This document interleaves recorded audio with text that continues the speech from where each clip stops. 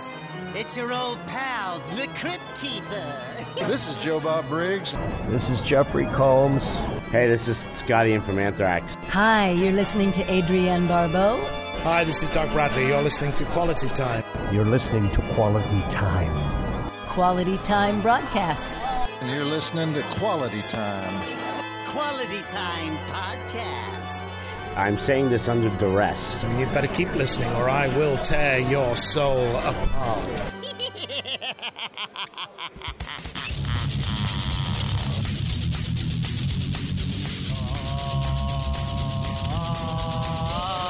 Quality Time, video games, all the films, comedy and bitches. Quality Time, video games, all the films, comedy and bitches.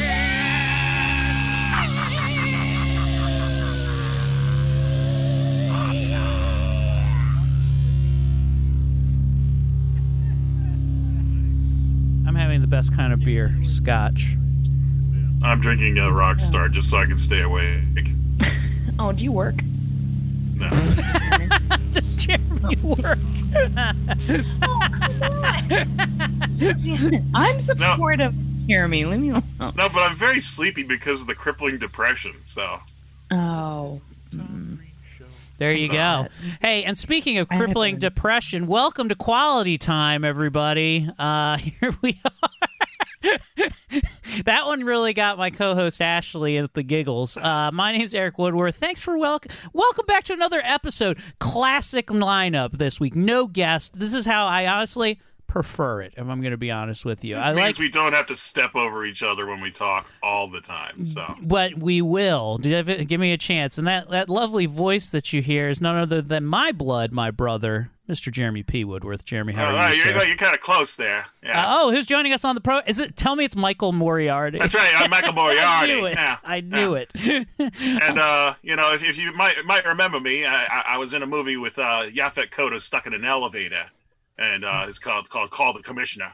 I'm Michael Moriarty, where I play a Southern gentleman in here, a Southern gentleman character actor for an entire film for a very lovely Jewish man of the tribe of Israel, where we will talk about a little bit of Michael Moriarty in this movie. He just sounds like he's always confused the words are always on the tip of his lips in this movie. I hate to say, after whatever CSI show or Law and Order, whatever, I thought he died.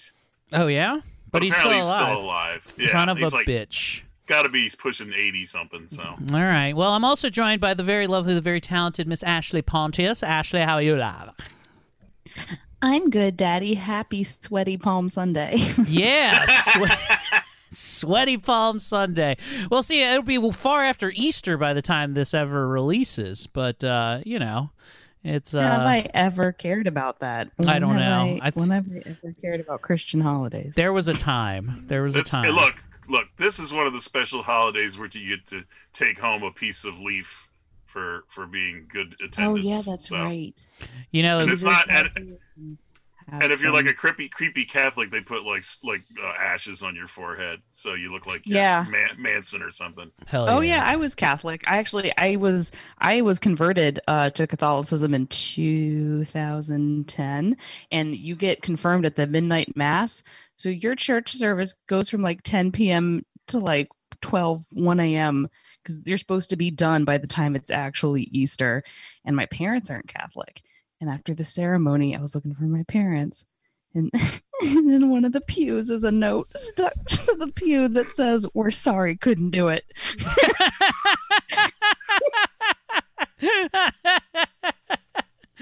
Well, congratulations. Shout outs to the Pontius family who left you out for dead at one mass. So Joke's on me. I'm a Satanist now. It doesn't matter. I would have come. And the most amazing thing is that the priest for midnight mass actually dresses up like Dr. Frankenfurter. Yeah. Everybody knows the movie so well in and out. So yeah, but the difference is that even if you're dressed as Dr. Frankenfurter at the midnight mass, you're still less handsy than a regular priest, which is solid. You know, it's a good choice.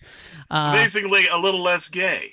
Hey, Ashley, if you ever decided, you know what, I'm jumping back into Catholicism, want to learn how to do some exorcisms, I will go to your reconfirmation, but I will cosplay as the Kurgan from the Highlander. So that's just to relive that, because we're safe on holy ground. And I must say, I'm definitely encouraged again, because if there's a chance that I go to a Catholic church and get to see Negan show up because he has to fight Mary with his bat, that looks awesome. Yeah, that's what we were all thinking. I gotta be honest, I don't think I'll ever go back, because there's something super cool about being able to look a priest in the eye and be like, your mother sucks cocks in hell. Like, I just want idolatry to like bleed or something. You know, that's what really gets me to going to church. I knew it. Well, Ashley and I met up on Thursday night this week, and we went to we went to the Wits End Saloon and I will be honest with you, if you didn't tell me you were going, I wasn't going to show up, okay? I was hoping, even at the 11th hour, she's like, she's going to watch this Blair Witch thing and then, like, back out of this, right? And then she said, I'm on my way, and I know the distances you drive to go places, and I'm like, get your ass in gear, Woodworth. We're going to the Wits End! And I'm devoted. Hey, but it was shout out, I know this is a little bit late, but shout outs to Jut, bartender at the Wits End. It was his birthday. And you, listen, it's hard to crush at the Wits End show because it's mostly comedians that are watching you in very judgmental ways. They don't want to hear your new bits you're working out. But you went full roast jokes on Jut, and it was, hey, you fucking crushed it. Oh, thanks, Daddy. It was really good. Give us a little taste of what was a couple of the jokes that you said to Jut? From one of my favorites is that Jut was in the Navy. And I was like, Jut's name when he was his nickname when he was in the Navy was the USS Maryland, because a lot of good men have gone down on him and nobody saw it coming. So that did crush. And then I made a joke about Pearl Harbor because, again, he's in the Navy and his wife is Asian, and nobody liked that one. I was like, "Oh, is this a sensitive topic right now?" It didn't help. Too soon. It's too soon when the Koreans attacked us. Yeah, it didn't also help that like right after that she's like, "Oh, are you offended?" Ching chong ching chong ching. And we're like, Ashley, Jesus, why did you do that? That's ridiculous. Wow. Going full Schumer. Yeah, went full. Stop the Asian hate. Fuck a big tittied Asian girl. A deal. I'm logging on right now. I'm a hentai supporter.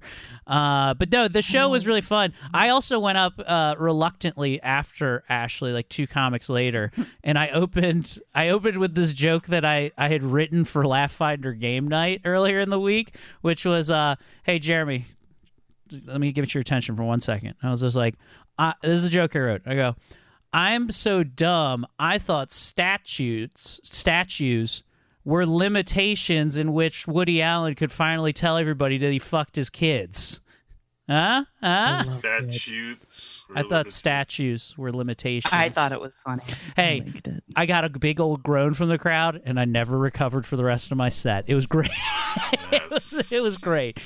You know, apparently you're trying to be timely with the whole new documentary and everything. You know, I think Soon Lee would have liked it. What? But you know what? Okay, yeah, it was a little rough. But you know, actually, no. I went like this. I was like, "Oh, is this too soony?" Oh, okay, that's what. That's the last thing I got. Well, no. What's funny, Jeremy, is sometimes like we all have like a rough night, and yeah, unfortunately, the crowd was like, "Fuck you, Eric." But having said that, though, I cannot go anywhere with Eric and have 5 minutes where we're having a private conversation without someone else wanting Eric's attention. And I'm like, how are you so popular? I'm a fun guy to talk to, and I like listening to stories. So I'm a good listener. I'm very jealous for your attention. I told him, I said, I cannot have a single conversation with you without an open micer coming up and being like, "Hey, I remember you from 10 years ago. I know you've done a lot of great things, but I obviously haven't. Will you talk to me? And it's just very exhausting.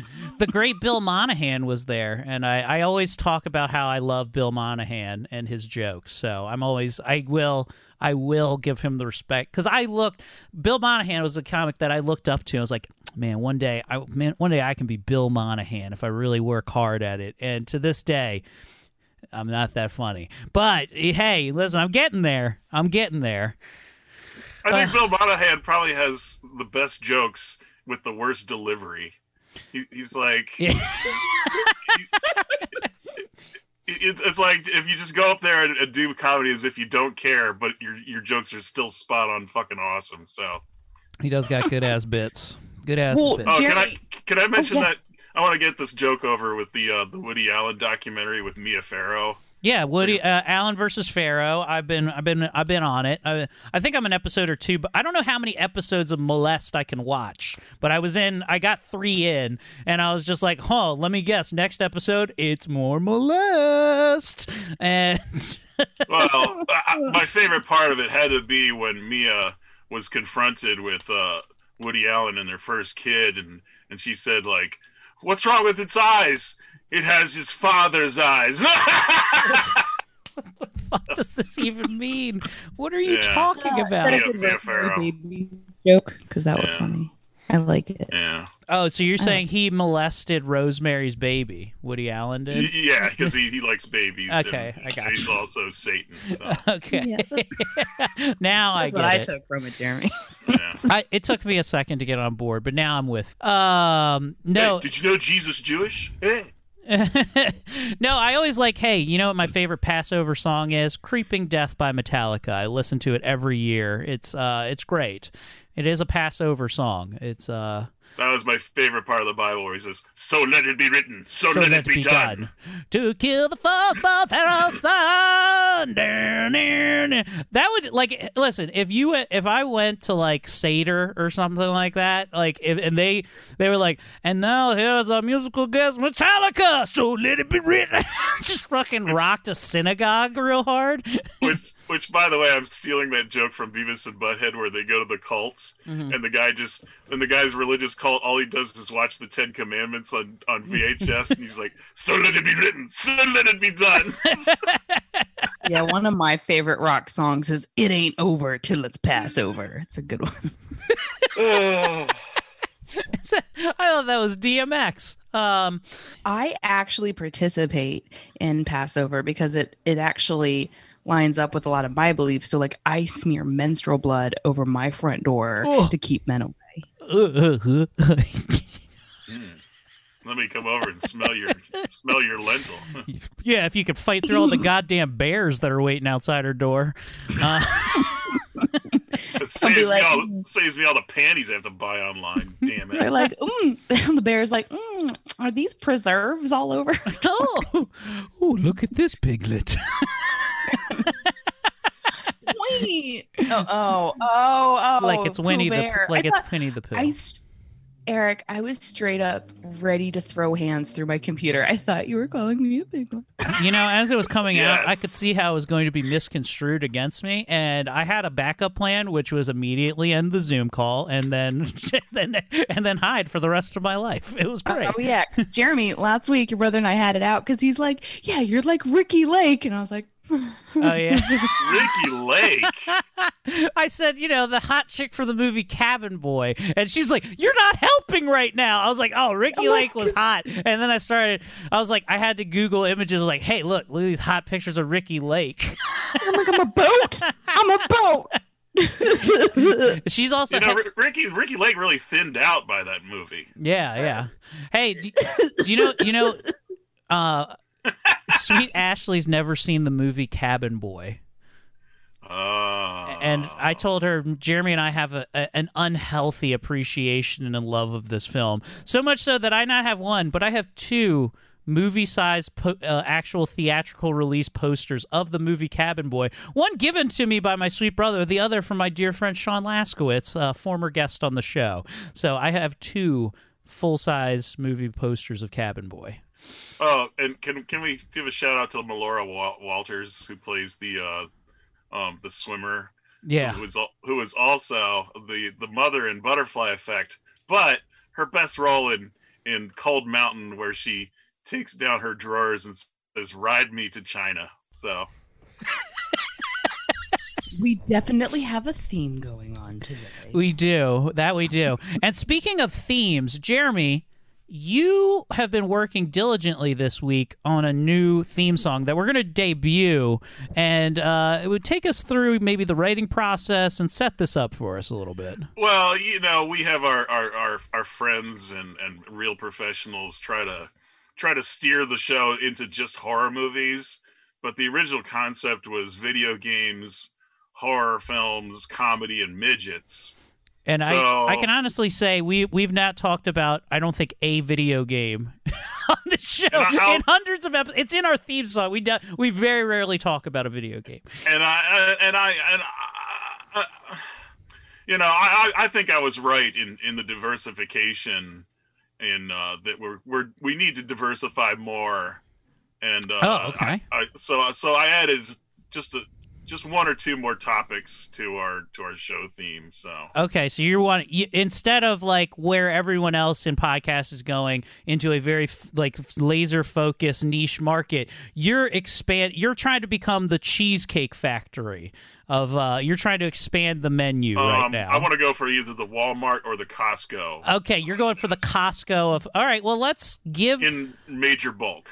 Let's give a listen to see what Jeremy did for our new theme song. Let's see, listeners, if you like it or if you hate it, get back with us. Let us know. Send us DMs or comment on the episode and let us know what you guys think of this one. And Ashley, this is the first time Ashley's ever heard this, so Ashley, I'm sure, will get the first take on all this. So here we go. The new Quality Time theme song.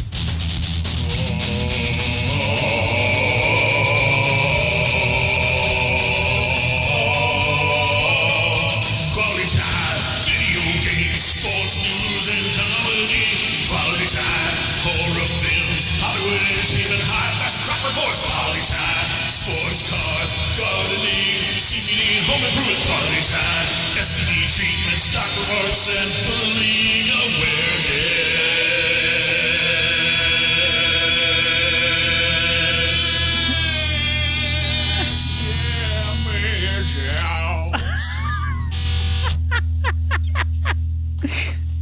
The bullying awareness was a surprise.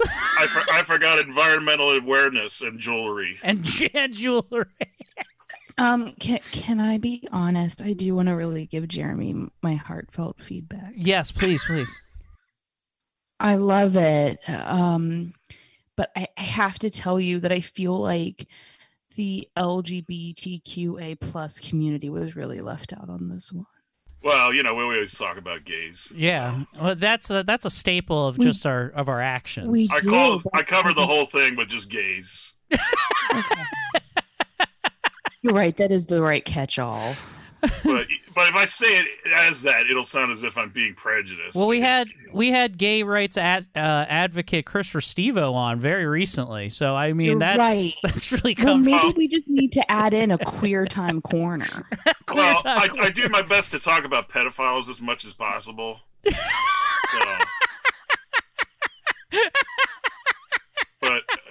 And also, I'm sorry to say our podcast is going to be like 6 hours long every episode. Yeah. We're not making it shorter. We're making it longer. So, it's involving so more. We're of our just lives. making it an extra hour longer. I love it. Yes. Oh man, that's good work, Jeremy. Now we'll think about some of the other topics. I thought this was a power move to bring it up on the show, but either way, live your truth, brother. Live your truth. Look, once we get that crop reports niche, we're gonna go into the hundreds. I love it. You're right. Instead of doing Honest Ash, I can just do Ashley's Almanac, and then every day I just go through how the crops are looking. Speaking of Honest Ash, is there an Honest Ash this week? This is Honest Ash. It's gonna be raining like my wet vajay.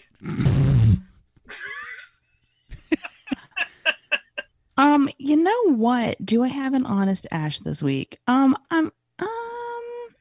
gonna pass this week. Okay. I think Yeah, I don't have anything super juicy / I feel like I'm always having the same types of experiences. Like I'm shitting myself, I'm bleeding to death, I've got a rash, I've been stealing from people. Like it's always the same thing. You can never have enough good rash stories. It's been so weird. Like they're right now they're just calling it post-COVID because they just throw all this stuff under the same thing. But I'm hoping when I get vaccinated next week that is just gonna somehow magically make me less ugly. That's how vaccines work, right? Hot vax. Did you ever watch the TV show called Sledgehammer? There's zero chance. I will. In fact, I'll bet. All right, thank you. That starred the actor David Rash in it. Unfortunate last name. Yeah. not that would be good. That should be like your last name, Jeremy. Yeah. I have sores everywhere. All right. Maybe sometime, Jeremy, we can get together and just rub our weird skin together and see what happens. You got weird skin? I don't think it's weird. I think it's very standard skin. Did I forget you telling me about your weird skin? Oh no, I'm talking about my rash. Like that's weird. Oh. Like rub my rash. Here's what's gonna happen. It's like the movie Outbreak. We're gonna rub my weird rash against your psoriasis, and we're gonna form like some weird skin flake baby that is crawling around in the dirt and starts eating. If we say the right words when it happens, you turn into an eagle and I turn into a bucket of water. Kalima Shukti. Wait, you're the Wonder Twins now? Yeah. You touch shape you of touch a bucket of water. Form of a hoe. I mean a farm implement, not like a prostitute. Not a No, prostitute. I knew what you meant. So let's get into, I guess without further ado, let's get into tonight's movie. I'm excited about it. It is the 1985, do I call it a classic? All right, the 1985 movie, The Stuff, directed by Larry Cohen, who, out of all the B directors there are that we cover, you know, the David Cronenbergs of the world, the Henenlotters, I think Larry Cohen is probably my least favorite B movie director. It's not quite bad enough where it's great, like a Lloyd Kaufman would bring to us, but it's not good enough to make me really love it either at the same time. Well, Eric, what else has he directed that I would know? Have you seen Q, the Winged Serpent before?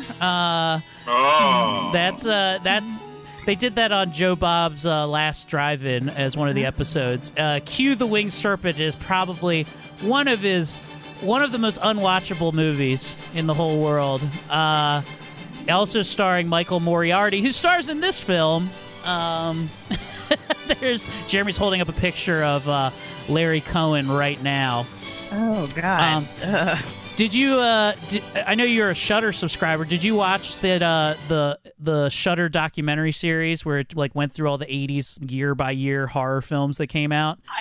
I did it. It's been a few months, so like I don't remember everything off the top of my head. But yeah, they make some fucking awesome like behind the scenes stuff on Shudder. He's one of the talking heads that they have on there. But he, you know, for all the movies that he's directed, which there's not a lot of great movies I think that he's directed. The Stuff is probably one of his better movies. Jeremy, what's your favorite Larry Cohen movie? I would say his most famous has to be Phone Booth that he wrote. He didn't direct it, but that was the ballsy film that was like a joke film that Alfred Hitchcock was like, yeah, why not just make a whole movie from a phone booth? I get it. Like as a writer, he's actually written a bunch of really cool stories. Like he didn't direct it, but he helped write Maniac Cop and a bunch of other horror films. But the ones he's directed, God told me to. Yeah, he's also been wrote a bulk of the Perfect Strangers series. So, in case you needed more. Did he write Perfect Strangers the movie? I don't know. I don't know, man. I don't know, dude. No, you gotta mention It's Alive. Yeah, It's Alive which spawned 2 other sequels afterwards too. He did create that. I'm embarrassed. I don't think I've ever seen that. It's the thing I remember most about It's Alive is not the movie itself, but that it had a really cool video, like the front of the VHS when you could rent it. It was this picture of the skull with the eyeballs. It was very Evil Dead 2 looking. Very cool artwork for it.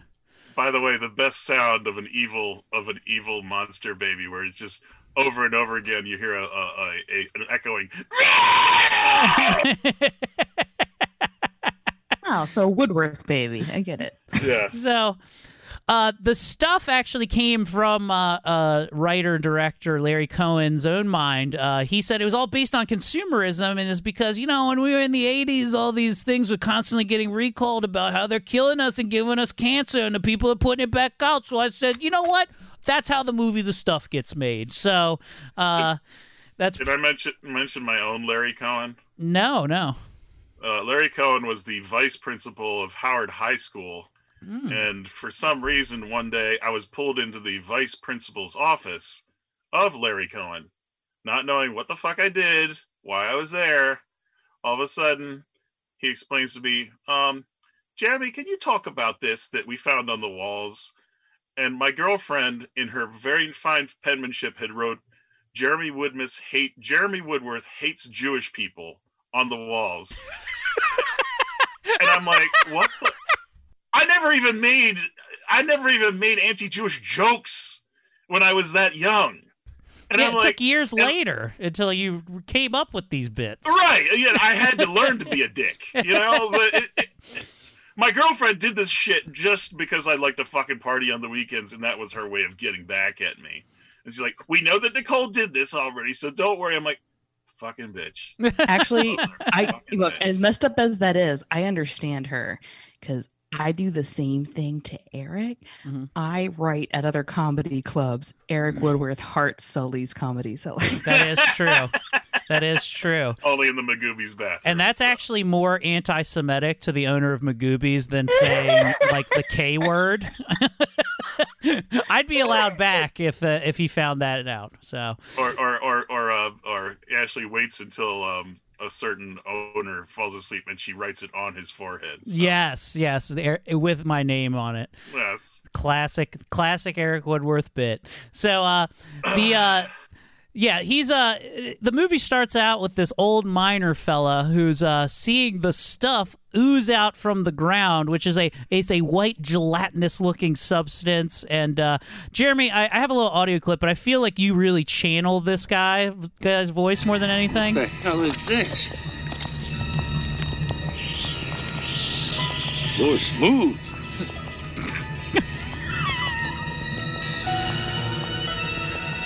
That tastes real good. Tasty. Sweet. What are you doing down there? Taking a leak? It's like they could have hired you for this role right here. Oh, this is very good. Sweet with stuff. another $100, they could have gotten the bum from Back to the Future, or the guy who was the president in Escape from New York. They say if I put this on, I'm the president. So. Yeah, I think he sounds a lot like the guy from the bum from UHF. He's like, this is a Rolex. Thanks for giving me that special penny. Yeah, I got this. They missed an opportunity to have the Smuckers guy be like, Smuckers remembers. Anytime if I ever get a script for a movie, I just look down. Is there a bum in this movie? I want to be the bum. Just let me be the bum. So, this old miner finds it. He loves the stuff coming up out of the ground. We also get to meet Jason, who is a small child who goes downstairs and sees the stuff coming out of the little ice cream container in the fridge and moving around. He doesn't like it, nor does he ever want to eat it. And I then pulled this wonderful commercial for the stuff here. Here's a commercial that was airing during the movie. When I was a little girl, I didn't think there was anything that I liked better than ice cream. Now I'm a big girl, and I've decided there's something I like better, much better. It's called the stuff. And believe me, enough is never enough. Also, I smoked 4 packs of Virginia Slims right before I started this commercial. I do not like this commercial at all. I'm like, I don't believe you were ever a little girl at any point. When I was a young girl, when I only smoked 1 pack a day, I then turned 13 now, and I can't get enough of the stuff. It doesn't matter what you call the stuff. You can add it to any product. So it's like, I also use the stuff vaginal cream. So. Actually, it does kind of look like Monistat. You can never get enough. Enough is never enough. My favorite is the old guy who finds the stuff just in the snow and it's moving. And like, yeah. Why don't you taste that? You know, you should put it in your mouth. You know, we could shout. Thank you. I made a note that says the idea that you would taste anything like that just by looking at it, going, "This may be glue, but I'm still gonna put it in my mouth." It's so Jimmy, get over here. No, it's not cum this time, I swear. It's a real good tasted white substance I found in the woods. It was on the floor in the toilet, and I thought it might be cum, and I tried.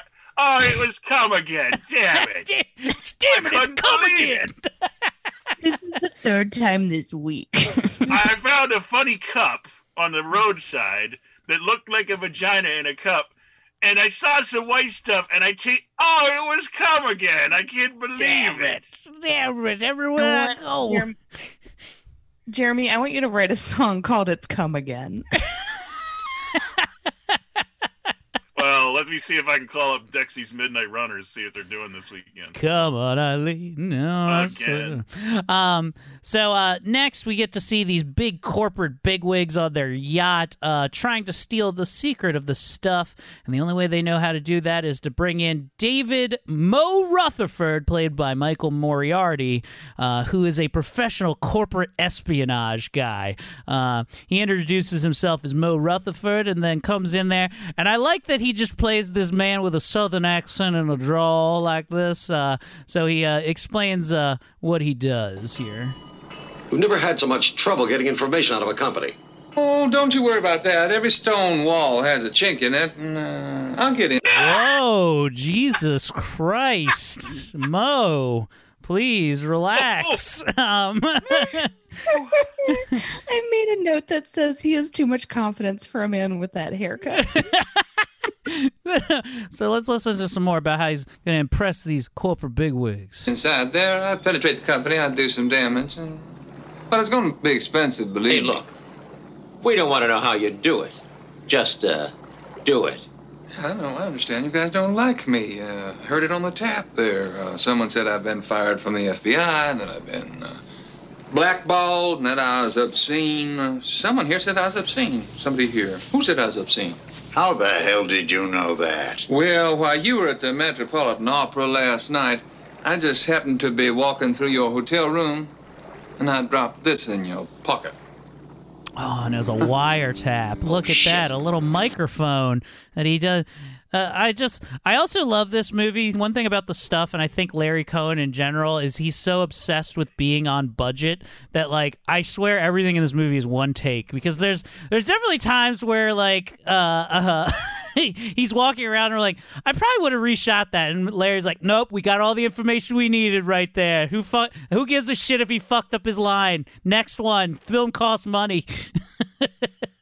So I like to think that right after this film, he went to do Pale Rider, which was probably the height of his career with Clint Eastwood. Mm-hmm. But just soon after, he went to Troll. Yeah, so, he is the star of Troll. Michael Moriarty. So wait, so he was in Pale Rider, is what you're saying? Yeah, he was the secondary co-star practically. So. Oh, that makes sense because he's definitely almost translucent. I did. The sequel to Pale Rider, Translucent Rider. I did. I'm glad you mentioned that he is the dad from the movie Troll, because that would be this is the second Michael Moriarty starring film that we've gone over. So very good, and one that he co-stars with a child in, which is another tidbit. And our only Harry Potter film we've ever done. That is true. That is true. Harry Potter versus the stuff. No, the troll is the first Harry Potter film. So, they the corporate folks are impressed that they slipped the wire in on them, and they say this. Well, you know, Mr. Rutherford? Yes, sir? I don't think you're quite as dumb as you appear to be. No one is as dumb as I appear to be. That is how I will always say that from now on. That's also my favorite line from Forrest Gump. Michael Moriarty is Forrest Gump. Man. Speaking of Chet Hanks, God, what a piece of shit. Anyway, next, we're going through here. He leaves there after he punches one of the guys and takes his money and says, this will be enough to get started here. Jason's family doesn't believe him, though, back at home, that the stuff moves when he slaps it out of their hands. And he then goes... Rutherford gets started looking at the stuff in the lab, but they can't figure out what it is, so he's definitely going to have to steal it. Mo then takes himself to the set of where they're shooting a commercial for the stuff, which is they're just using straight sexual tactics of ladies in bikinis eating the stuff, walking down runways. It's very 80s. I did enjoy the hell out of the photo shoot that they're doing. I have to say, though, I would believe it more and be more likely to buy it if it was like some 2X plus size big bitches that are like, I love this stuff. And I'm like, yeah, these fat girls know what's up. Like they love it. They know it's tasty. Well, that's the trick of the stuff. It only has 5 calories, so you can eat an entire thing of it, and it's like nothing. That's why it's such great stuff. Did they ever do a sequel to this movie? No. Why? What would the sequel be called, Jeremy? The stuff to Alien Jism. Alien Jism.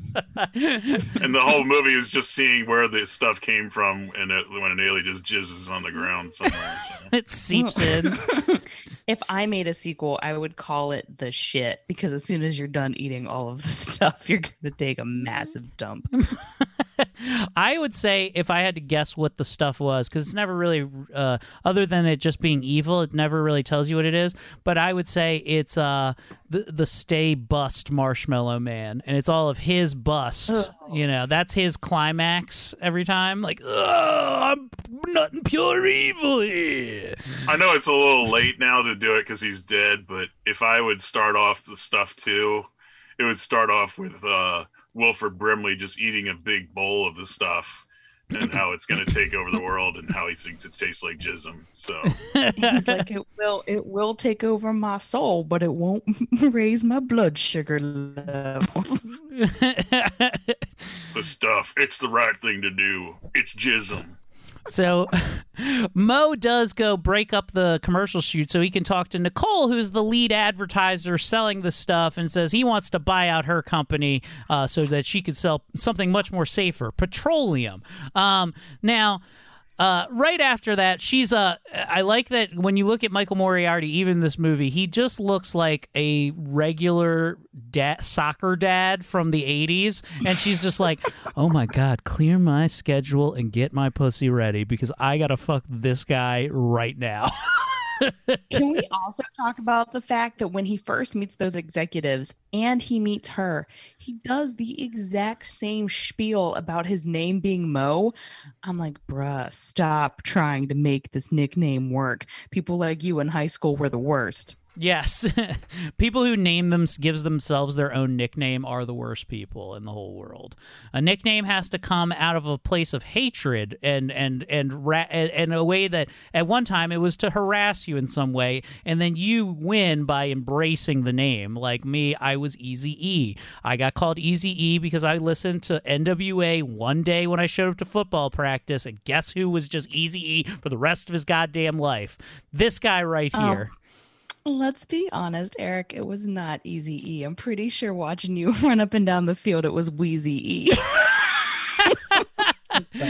I will say in college when the name spread, because my friend Greg brought it to the Salisbury University where I went to school. One of the rugby captains at first, they were like, "Hey, I heard your nickname's Easy." More like fucking Lazy, you fat piece of shit. That's the first thing I heard. My first day. So for a while, my name was Lazy until I almost got into fisticuffs with somebody over it. I did not accept the name Lazy. I'll say you're not lazy. You were a good athlete. Again, Easy E is better than Asquatch. So yeah, Lazy. What do I look like? Forrest Whitaker's eye? Get the fuck out of here. Next. So Nicole and Mo have a bit of sexual tension. Meanwhile, Jason, the little kid who looks like the Squints from the fucking Sandlot gang, is running around the store trying to destroy all of the stuff. Hey, give me that! Hey, give me that back! What do you think you're doing? And I like this.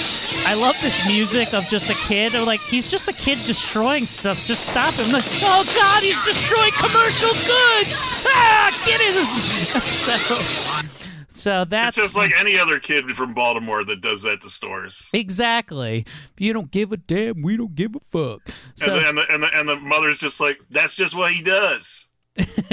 So next Mo tracks down Mr. Vickers, who's played by Danny Aiello, a big name actor, I feel like, for this film, and Danny Aiello is one of the FDA guys who approved the stuff to be made and mass produced for everybody in the United States, and we get to hear a little bit of him right here. How long was it tested before you approved it? You've got to understand that this is a dessert, not a prescription medicine. Not any different from yogurt or ice cream. Hey, what's in the stuff? I mean, what's it made out of? How's it made? What was your name again? Rutherford? Mo Rutherford. See, I hope you're not going to tell me now that there's been some trouble. I mean, someone's allergic to it. Well, that would upset you, wouldn't it? Look, all we can do is look for something common to most people. Now, if there is no reason to forbid the use of a product, then we have to okay it. And in this case, it was a pleasure. It was an absolute pleasure because I love it. I love it. Oh, what, Yeah. you eat the stuff? All the time. I feed it to Ben. Ben has some. You feed the dog? Absolutely. Ben eats it all the time. Right, Ben? And Ben is like a giant, I believe, Doberman or Great Dane even. He's a ginormous fucking dog, though. He's a Doberman. Is it a Doberman? I don't think it's a Doberman. He looks like he has a Great Dane's face. No, that's a Doberman, Eric. That's what they look like. No. They're got brown in the snout and then like kind of right in the back of their legs, but they're black everywhere else. Very pointy ears. I'm just saying, I know what a Doberman I was looks a like. dog trainer for 5 years. Are we going to do this? I don't know. Let's Google it up. Let's see it, because I got a good feeling that it's a Great Dane, a black Great Dane. That's if what I think. I'm right, I want your Tales from the Crypt collection. Can I Don't just do lend it, it? Eric. Can I lend it Don't to do you? it. Can I just send you $20? I'll tell oh you my what. God. Yeah, let's make this a regular thing in our relationship. Every time you're wrong, just send me money. Well, I guess I'll just do a continuous payment of $20 a week, because that is, I make bold statements that are wrong all the time. I guess, it's something I didn't get out of the way earlier in the show is that the titular line was used multiple times, and I totally glanced over it, and we just haven't listened to this version of the titular line in a long time, so here we go.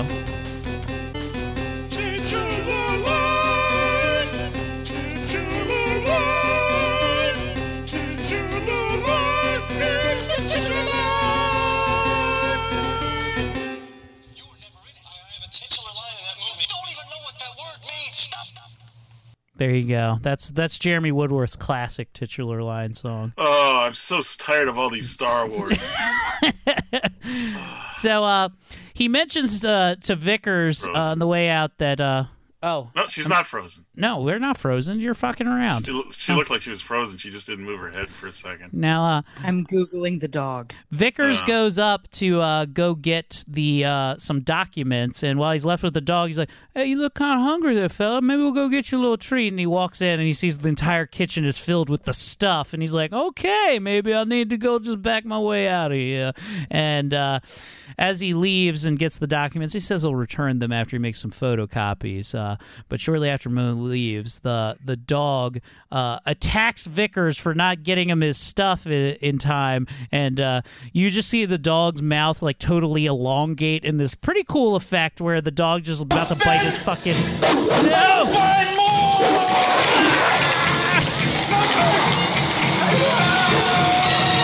Don't ever run out of the stuff. Otherwise, your dog, who is most likely a Great Dane, and that she is looking up right now. You're on mute, and I can see that you're upset that I said that. But you know what? It is what it is. She just mouthed "fuck you" to me. Just so you know, listeners, she did mouth that. Now, as it movie goes on, we get to meet Chocolate Charlie, who is played by Garrett Morris, SNL alumni. Now, funny story about this character. It's based off of famous Amos cookies. It was the inspiration behind Chocolate Charlie, who is the defunct former owner of the company that produces the stuff, but they all cut him out, and apparently he also knows Kung Fu, immediately gets into a Kung Fu fight, because fucking Chocolate Charlie's got lethal motherfucking hands, and luckily this middle-aged, schlubby, translucent white dude somehow gives him a run for his money. Classic whitewashing of how a street fight would work. But they reach a little bit of agreement, and you get to hear Chocolate Charlie explain his position and why he's down here looking for clues as well. You're Chocolate Chip Charlie. Well, I sure as hell ain't the Kentucky Colonel. Get off of me. I'm sorry. What are you doing down here in a town like this? Big executive like you. I'm trying to find out something about the sons of bitches who stole my company out from under me and threw me out on my beautiful black ass. You work for them, huh? I'm investigating them, same as you are. Yeah, those shits. Somehow, man, they got to my asshole brother and my two idiot nephews, and everybody else I trusted would stop. And they brainwashed them, man. Next thing I knew, they was in and I was out. Yeah, okay, Charlie. Well, now, did you find anything out? What you gonna find out, man, in a town that has just been dried up and blown away, man? Now, fun story about Garrett Morris. Originally, the casting director, the director, Cohen, wanted a different young up-and-coming African-American. He wanted to cast Arsenio Hall in this, but they were like, no, we're going with Garrett Morris, the more established young gentleman. But I think Arsenio ended up doing all right without being in the stuff. And also... Go ahead, Jerry. But by the way, there's only one actual part that I know of Famous Amos. And if you guys ever catch a repeat of Taxi, there's an episode where Latka decides to make his own cookies, but he forgets that his original recipe from his homeland actually involves a lot of cocaine. So he stays up baking these cookies all night, and then he has like hallucinations that the real Famous Amos comes into his living room. It's like, "Hey man, so you failed at making cookies. Why don't you make something else?" But this can't be real. It's like, no, it isn't. You're high as a fucking kite, man. But try something else. So, and he literally like floats back up into the ceiling, into the sky, doing like the same pose that apparently Famous Amos did in like ads in the 80s. So. Another fun thing, Garrett Morris was asked in an interview for the Anchor Bay version of this DVD. They asked Garrett Morris if, Mr. Cohen is a bit of a... Larry Cohen is a bit of a character. He said, did you have anything to say about working with Larry Cohen? And his only response was, my mother always said, if you don't have anything nice, don't say anything nice at all. And then awkward silence. So apparently he didn't really like director Larry Cohen very much through the shooting of this film.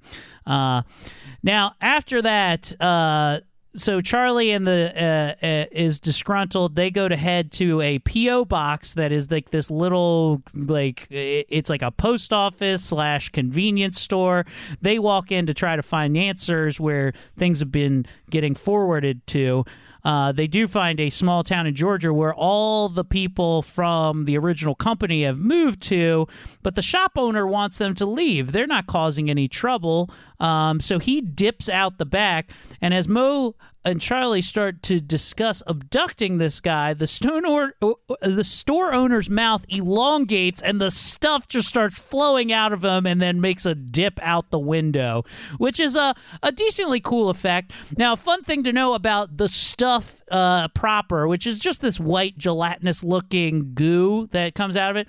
Apparently, the mixture that they used was made of ground up fish bones, and they said it smelled so bad that a lot of times if the actors ever had to touch it, they would immediately go to like the closest body of water outside and just get into it to get the fucking smell off of them. Because that's just movie magic. Don't make it something really nice and pleasant. Make it fish guts, and that will really terrify the people working with it.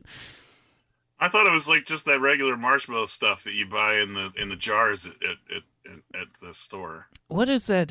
You're talking about what is it? Fluff or whatever? Yeah, something like that. Yeah, I'm not a fan. Ashley, how's the dog search going? Nobody knows the answer. I have to prove you wrong, otherwise I'm going to be unhappy the rest of the day. Can I just give you $20 to stop searching for the answer at this point? Oh my God. Like, I'm never going to say no to that, of course, but I still need to know that I'm better than you. I would vote for the Doberman just because I'm pretty sure it was a Doberman. I think it's a Great Dane, but that's just me. This is the thing that makes me think it's a Great Dane. And here, listen, at least let me hear my thinking out so you can call me an idiot extra, okay? Now, I think it's a Great Dane just from like the shot, because it's such a, if you look at it next to Danny Aiello when it's being shot, it's like almost up to his like nipple about how tall this dog is. And Dobermans, while they are a big dog, that's like a Great Dane size. So here's the thing. Here's also the why I'm against that. One, I used to work with dogs, but two, I used to have a Doberman that was a regular client, and he was unfixed. And when you do not fix a dog, depending again, especially like on a bigger breed dog, they tend to be bigger. They grow bigger. He was a huge fucking dog. And again, the pointy ears. Oh my God, Eric, I have to prove you wrong. Because if you're right, I will kill myself. Aren't the Great Danes like more of the Great Danes have more of like a box face versus the snout that's like a thin snout? Yeah, and that's what I don't feel like he has. He doesn't have a thin snout. I feel like it's a thick snout. I'll show you a thick snout. I will not, because I don't have one. Anyway, what if it was a Labradoodle? If we find out it's just movie magic and it's a fucking Yorkie, I lose my shit. Chihuahua. So dogs look a lot different once you shave them. So they break into the back room where the stuff is left that shop owner to see the husk that's left behind that is that shop owner.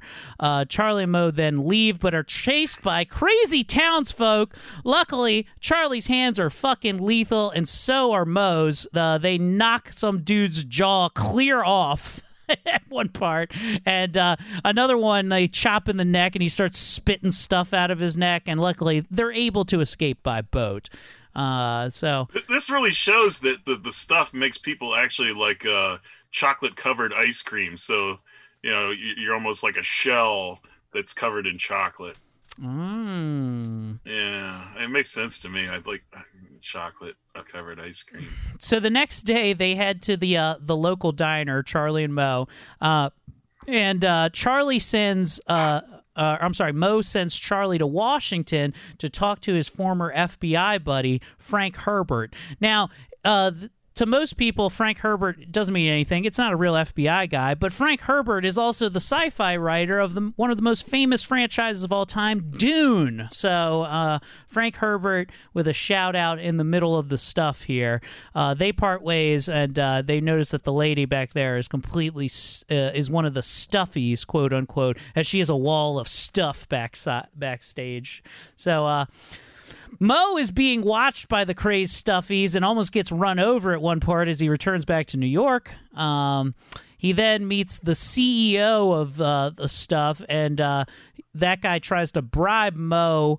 And when he asks about Georgia, he says that's where everyone disappeared to. So next, Mo reads an article, and this is the most improbable thing about this movie, is Mo just reads an article about Jason, the little kid who was just trying to destroy stuff, and he's like, I need to find this child. He clearly knows something we don't.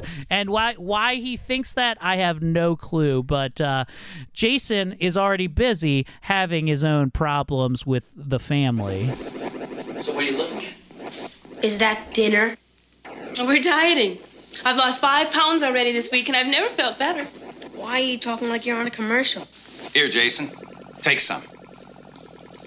You know what I said about that. That was the truth. And you know that there is something alive in there. Jason, I mean, there's something alive in yogurt. It's called benign bacteria. Yes. I mean, there's something alive in a loaf of bread. It's yeast. I mean, that's a living organism. Mm-hmm, We eat plenty of things that are still alive that are good for us. I know that, but that was moving. All microorganisms move, Jason. I mean, if you could see them with the naked eye. Yeah. I mean, under a microscope, you can see them move, so what's the difference? They're good for us, Jason. They kill the bad things inside us. So they give him an ultimatum to go and eat his own little box of stuff, and he takes it up. Did anybody recognize the game he's playing? No, I didn't. What game is he playing, Jeremy? And what system was it on? I'll come back to it. I thought it was Defender, but I'm wrong. I know I'm wrong. I don't know what it is either. So you could just tell our listeners. They'd probably believe you. I still have it in my head. I can't. It'll take me another minute. Sorry. Jeremy, do you also want to bet with me? Do you actually know what it is? No. All right. So no, I played the game and I recognize it. I just can't remember it off the top of my head. So Jason then goes upstairs with the stuff, and then he flushes it down the toilet as the stuff tries to escape its watery grave, and then fills up his empty ice cream container with shaving cream that he then goes downstairs and starts shoveling into his mouth, which seems like a horrible. Like shaving cream is tasteless, but it can't taste good. Like, oh God, what a horrible idea. But the family wises up to his tricks, and he has to go make a run for it. And what could be the funniest part is they're being chased. Mo pulls up. Get in the car. Who are you? I saw it move too. Get in the back. I'm a random molester. Hop in my vehicle. I'm a southern man who's here to abduct children. You ever heard of Johnny Gotch? Guess what? You're about to join him. By the way, I did just want to say, though, that I also will go to the bathroom and flush the stuff out of me once a guy's offered it to me. So he gets into a random guy's car who clearly looks like a man who likes to diddle children. Real Woody Allen vibes. And he throws up while he's in the back there. I kind of just threw up in your car. I know. I'm sorry. I mean, That's all I just right. ate shaving cream. Well, everybody has to eat shaving cream once in a while. You know, it's that classic tale when my daddy said every time once in a while, you gotta eat a whole ball of shaving cream so you feel right in the world. You know the best thing about when Woody Allen picks up kids in his rape van? No, tell me the best part. The best part, as soon as he gets them in and he looks at them and he plays his little flute.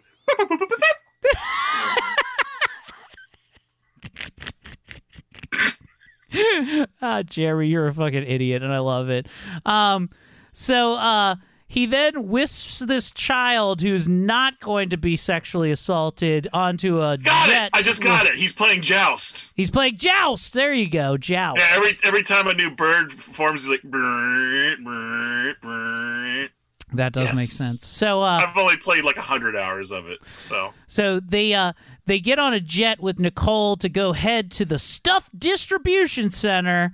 They leave Jason on the plane, and while he's on the plane, the pilot gets overtaken as the thing is getting flooded with the stuff, so he has to make an escape by the very same shop owner who, before the stuff had left him. They just keep using him. I don't know if the stuff leaves you that you're dead, but I guess it can just come back into you and you're alive again. It makes no sense. You're just a human puppet for the fucking gooey deliciousness.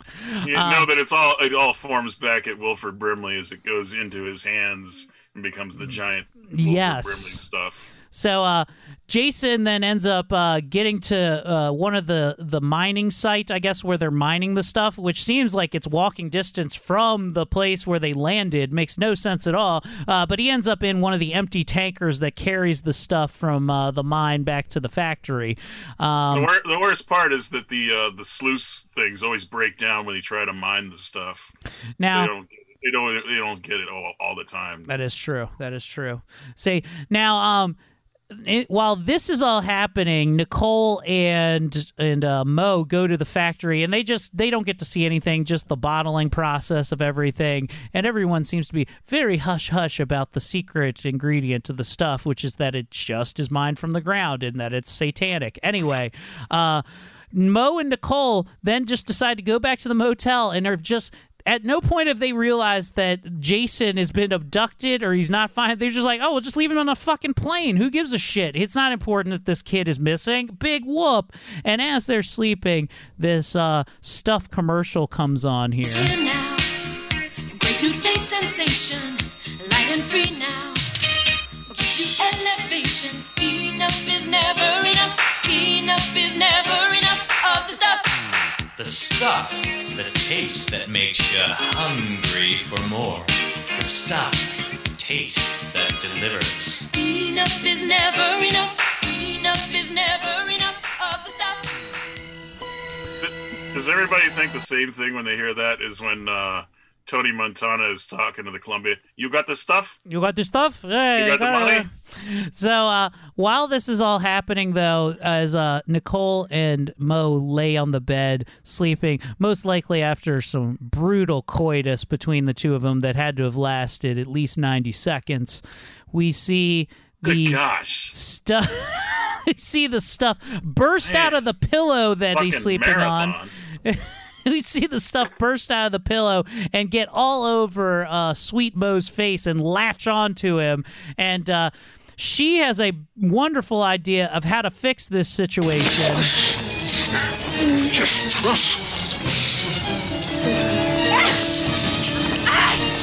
I'm gonna burn it. So she pours lighter fluid on his face and then lights his face on fire so that he can escape the stuff. And it somehow works, and he's unscathed after getting his face lit on fire.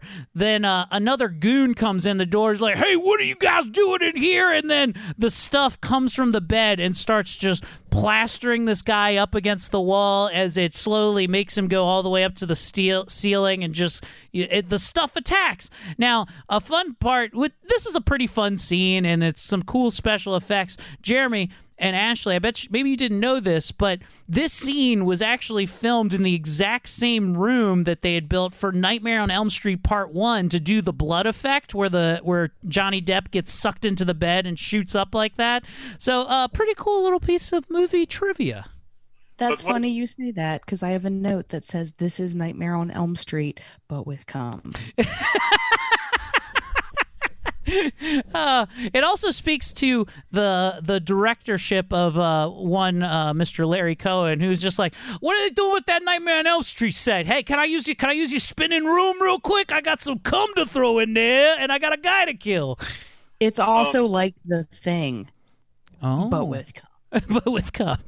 I'm really sorry, but I have to give a minute to how I was like the biggest dick this weekend. Okay, yeah, go for it. And how I started Friday morning with sending this video of this guy who apparently had a demon in his house that was like fucking with his door. Did you guys both see that? I did watch your demon video from Discovery Plus. Yes, I did. Which, by the way, my wife watched it at work and literally screamed and had to cover up the phone just when the zoom in on the demon's face. That's not the bad part, because I thought that was fucking hilarious, because it did kind of creep me out as well until yesterday night. My wife goes to take the laundry downstairs. She's like, why is this door locked? I'm like, well, it's probably the demon on the ceiling doing it.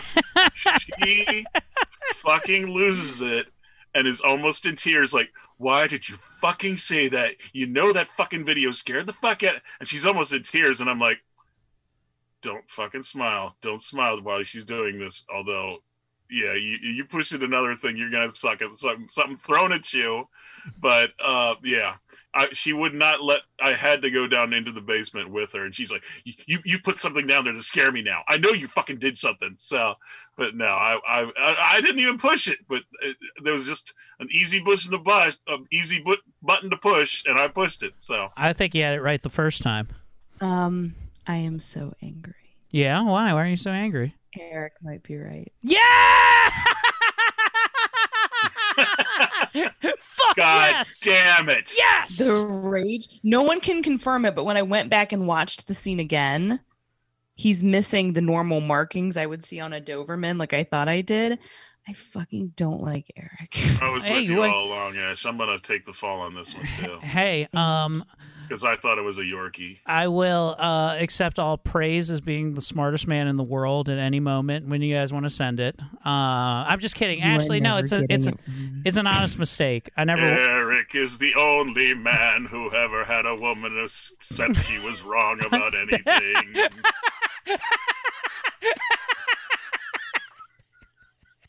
Ever. Ashley's gonna rip my balls off. And then she ripped his balls off. I'm just kidding, Ashley. No, it's fine. I'm not the type of person to like rub it in or do something like that. That's not me. It's all good. I can't wait to see you at the next Wits End open mic. No, we'll see each other soon. We'll punched in the goibies. Enjoy my next stand-up set where Ashley is hosting, and I will not be able to feature because my testicles have been removed as earrings that I'll be wearing for the rest of the night. So, very fun times. Check us out. Harford Zone shout-outs. Now, listen. After they leave this burning hotel room that they just burned down this entire motel after the stuff gets loose, they decided to go follow some tankers back to the factory, Nicole and Mo, and they still don't know where the fucking kid is. You understand? They haven't thought about where this fucking kid is at any point. You need to remember that, all right? So Mo and Nicole find where they're mining the stuff out of the ground. It's a giant open pool of the stuff out in the middle of a rock quarry. So Mo wants to go steal a tanker of the stuff to prove that it's real, so he throws on a worker's uniform and heads down with explosives strapped to his legs that he then places on parts of the rock quarry as he goes down there. One of the workers does notice that he looks a little out of place. You know why? Because he's got a fucking horrible head of hair and no hat on, and Mo knocks that guy out, steals that guy's hat, and then goes to the tanker where he can hear Jason is screaming as the stuff is starting to get in there and fill up. So he ends up stealing that truck, blows the explosives, and as he's driving back with Jason and the little bit of stuff that's already been pumped into the tanker, runs over the old guy from the fucking shop who's attacking Nicole at the getaway vehicle in a pretty cool little fashion as his like body splits apart and the stuff falls out of him. Very cool, and just has enough time to pull Jason to safety before the stuff envelops him, much like a Jeremy Woodworth after a long night when he lays on one of his animals. So I would compare it to where I defoliate on the top of my bed. Oh God, no. And there's like a full body shape around where I was sitting of just my skin on the bed. But then I'll get into bed later with the wife that's sleeping already, and just the movement of the blankets with the fan blows the entire contents of the skin right into my wife's face. So she just wakes up in like a snowstorm of like, and she starts coughing and breathing it in. And I like that when if Jeremy ever gets murdered, it'll be the easiest chalk outline for somebody to do. Like his body can be removed, and they're like, "Oh, just trace around." They just pick him up, and that's the outline of where he was. Yeah. Look, I've fun like this in itself, I guess, is an honest Ash. I've never let a man finish inside me, but I've just always assumed that it does look like the stuff, and it's just like liquid paper dripping right back out. If you only had some folds I could hit someday. So they after they're leaving with the tanker and Jason and Nicole are safe, they get pulled over by the cops, and it's a cop who's controlled by the stuff. So, but they easily trick him by pretending that, hey, look, all this stuff's dropping out of the back of the truck. We better eat it. And he gets karate chopped to the neck and knocked out. Fucking pig. And hey, look at this pigeon shit. Let's eat it. So, because there's so many stuffies everywhere and everybody's addicted to it, Mo decides to go to an old friend's house, a castle of one Colonel Spears, played by Paul Sorvino. Now, Paul Sorvino and Michael Moriarty would go on after this to star alongside 30 different episodes of Law and Order later on. So this was their first meeting and first time working together after what would become an illustrious career between the two of them. Now, to explain Colonel Spears'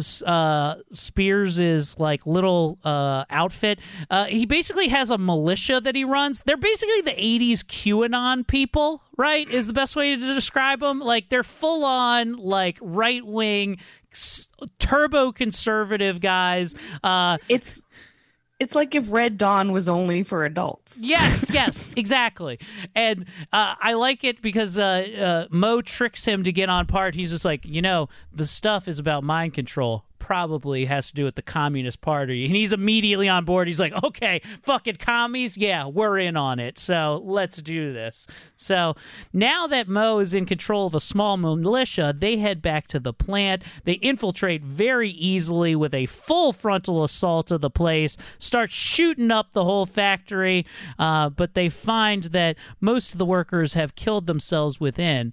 And finally, they're happy to bring the kid along, which they're like, it was dangerous for you to stay at a plane. Let's go into a full gunfight with M16s now, kiddo. I do have this little clip here, though, between the Colonel and Jason here. No show of resistance. They may not be armed, sir. Doesn't matter if they are armed. There is no match for the American boy. We have never lost a war. What about Nam, sir? We lost that war at home, Sonny. They may have run out of us. We lost that war at home, Sonny. I just what like a lot that. of people don't know is that line was actually the original inspiration for that Tom Petty song. He was an American boy.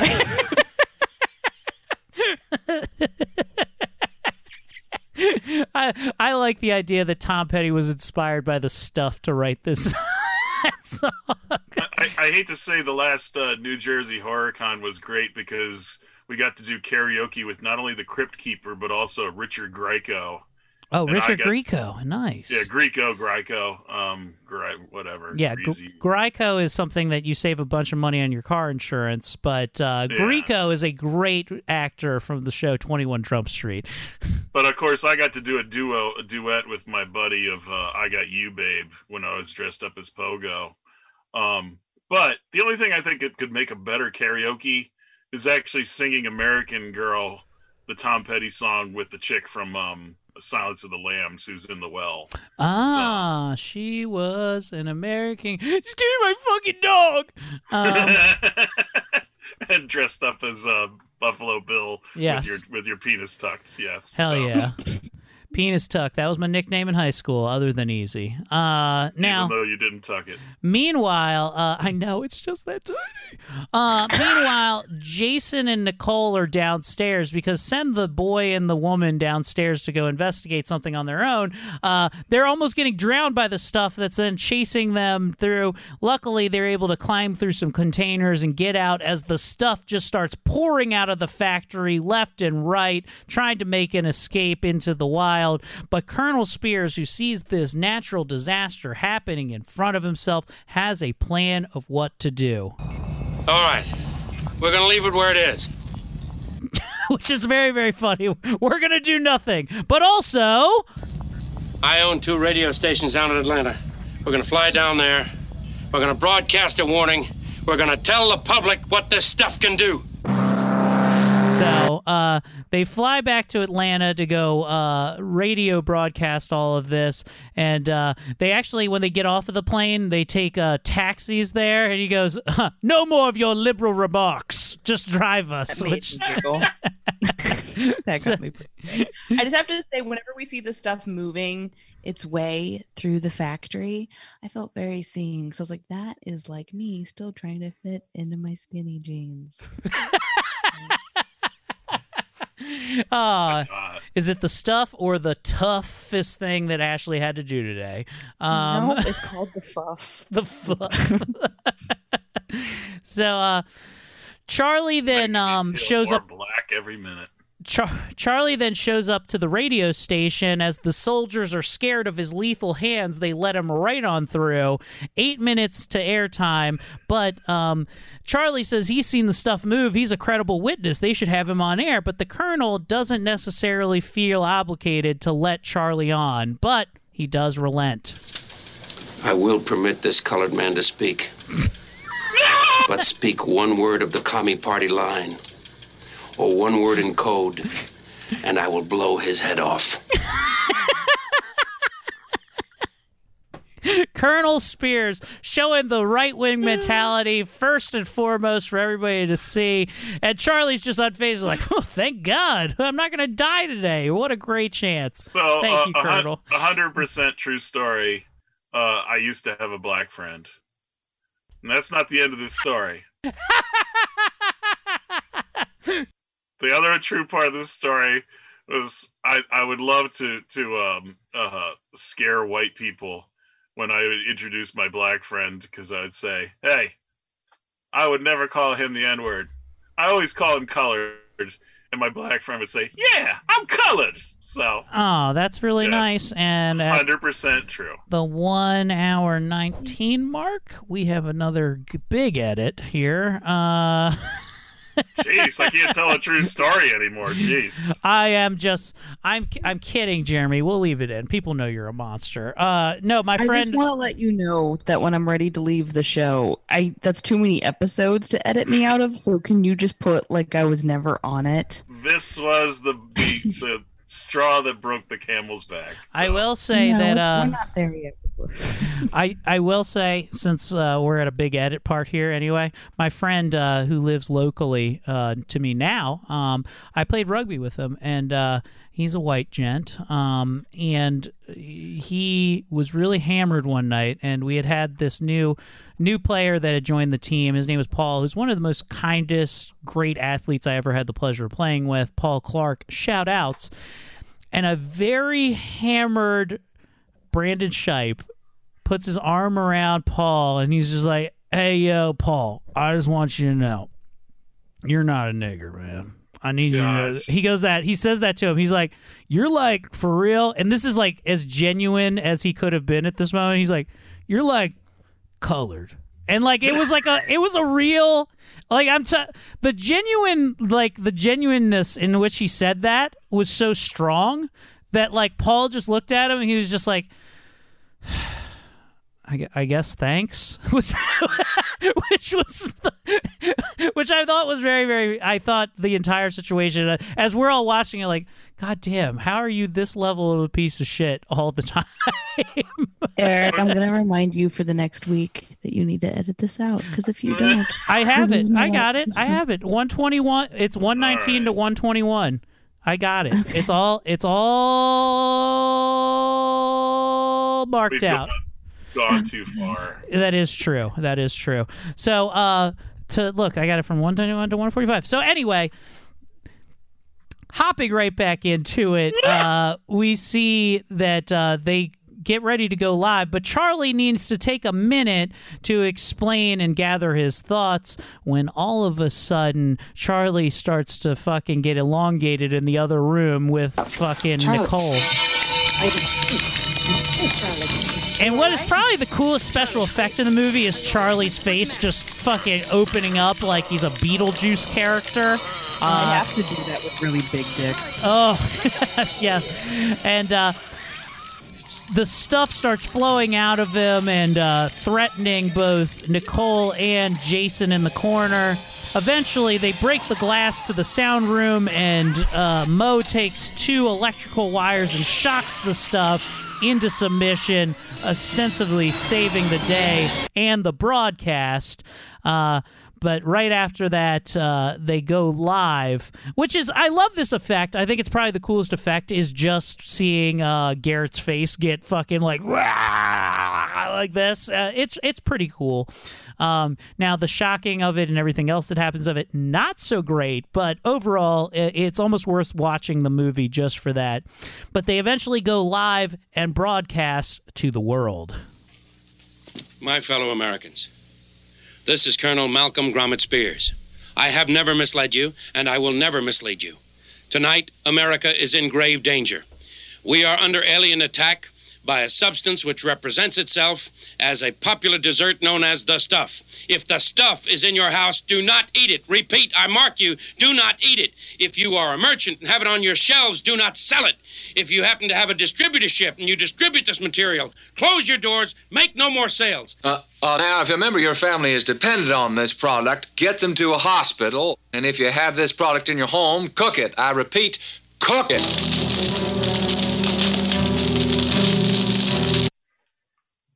But so here's my thing about him saying that. Get them to a hospital. I'm just pointing this out. How can you get them to a hospital and know what they need if you don't fucking know what the stuff is made out of? Oh, Eric, you're on mute. Listen, you're sounding a lot like the liberal media right now. Ashley, this is a strong conservative voice that's speaking the truth to power. And I think that's the thing that you're missing the most. And personally, I think I was gonna name drop, never mind. I was going to say Doug Pontius would be on the side of the Colonel right here. What's happening? Oh, you're really looking for it today. It's 40, Eric. It's 40, not 20. So, they go on as that broadcast goes out. The people of America wake up and they start burning down all the stuff dispensaries as bombs blow up across the nation, and the stuff is essentially destroyed. But does that stop everybody? No. We need to go check out the CEO of it. So Mo takes himself down to go talk to the CEO of Stuff Corp. You think by dynamiting one quarry you could shut us down forever? Don't you realize that stuff seeps up through the earth in many places? Well, I guess we'll just find those places. Afraid I'm not alone tonight, Mo. I suppose you've spent my money as well, eh? Oh, it's the opposing team. You're in business together now, right? The opposing team that also paid off Mo is now in cahoots with the original guys. It was inevitable, wasn't it? The stuff is finished, of course. But look here. Look at the new campaign for the taste. Certainly 12% of the stuff in it, just enough to make the public crave for more. And the balance is natural dairy products. There won't be enough of the stuff in it to get a grip on anybody's mind, to take over. Oh, how do you know? Well, we tested it. We tested it in a small Illinois town. Well, if you tested it, then you can taste it. Oh, you go too far. I didn't come alone here either. I brought along a couple friends. Jason? So he calls in the boy Jason. Jason brings in a case of the original stuff and at gunpoint forces the CEOs to eat the stuff. And then here you hear this wonderful, wonderful little sentiment. Are you eating it? Or is it eating you? Oh! And that brings us to an end of the motherfucking stuff with a Superman-esque theme song ending, which is very, very funny. What about lead into the sequel where the secret shipment is shipped in a station wagon to a secret location? Like, yeah, we still have some stuff.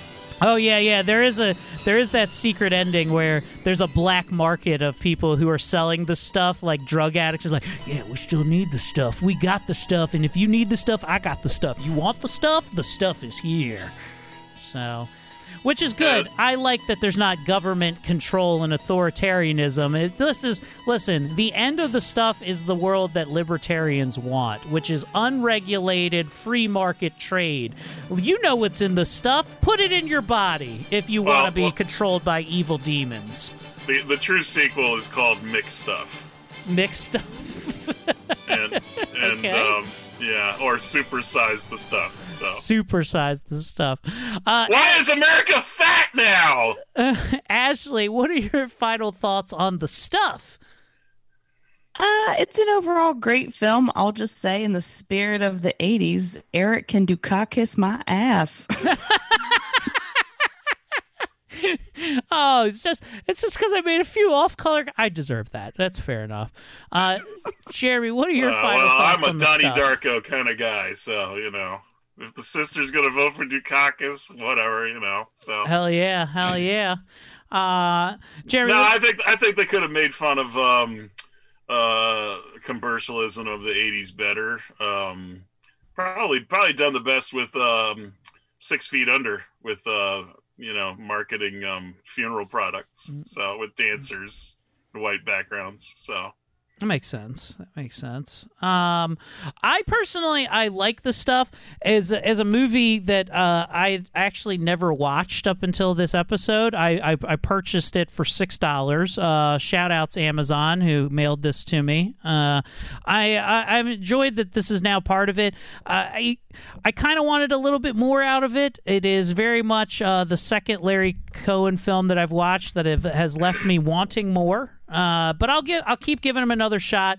It is very pulpy. There are some good big old chop moments in there, and I do like when M16s are getting shot at gelatinous goo. I'll never dislike that. So shout outs to that. Ashley, where can people find you at? Oh, well, you can find this Margaret Snatcher online at Ashley Pontius Laughs. And I do have a show May 1st in Harrisburg. Details to come. May 1st, so check that out. We also have a show April 10th, and that's probably after the show airs, so I'm not even going to plug it. But you can catch all things Eric Comedy at ericcomedy.com. Eric with a K, Comedy with a C. The Second Saturday Shit Show, which I plug for no reason at all, is every second Saturday of the month with Michael Quinlan and former host of the show, Kimberly Callahan. Hop on ericcomedy.com. You can find links to our merch and everywhere the show is broadcast there. So pick up some of that. Jeremy, take us out of here. He gave me his last tub of stuff that wouldn't last me a day.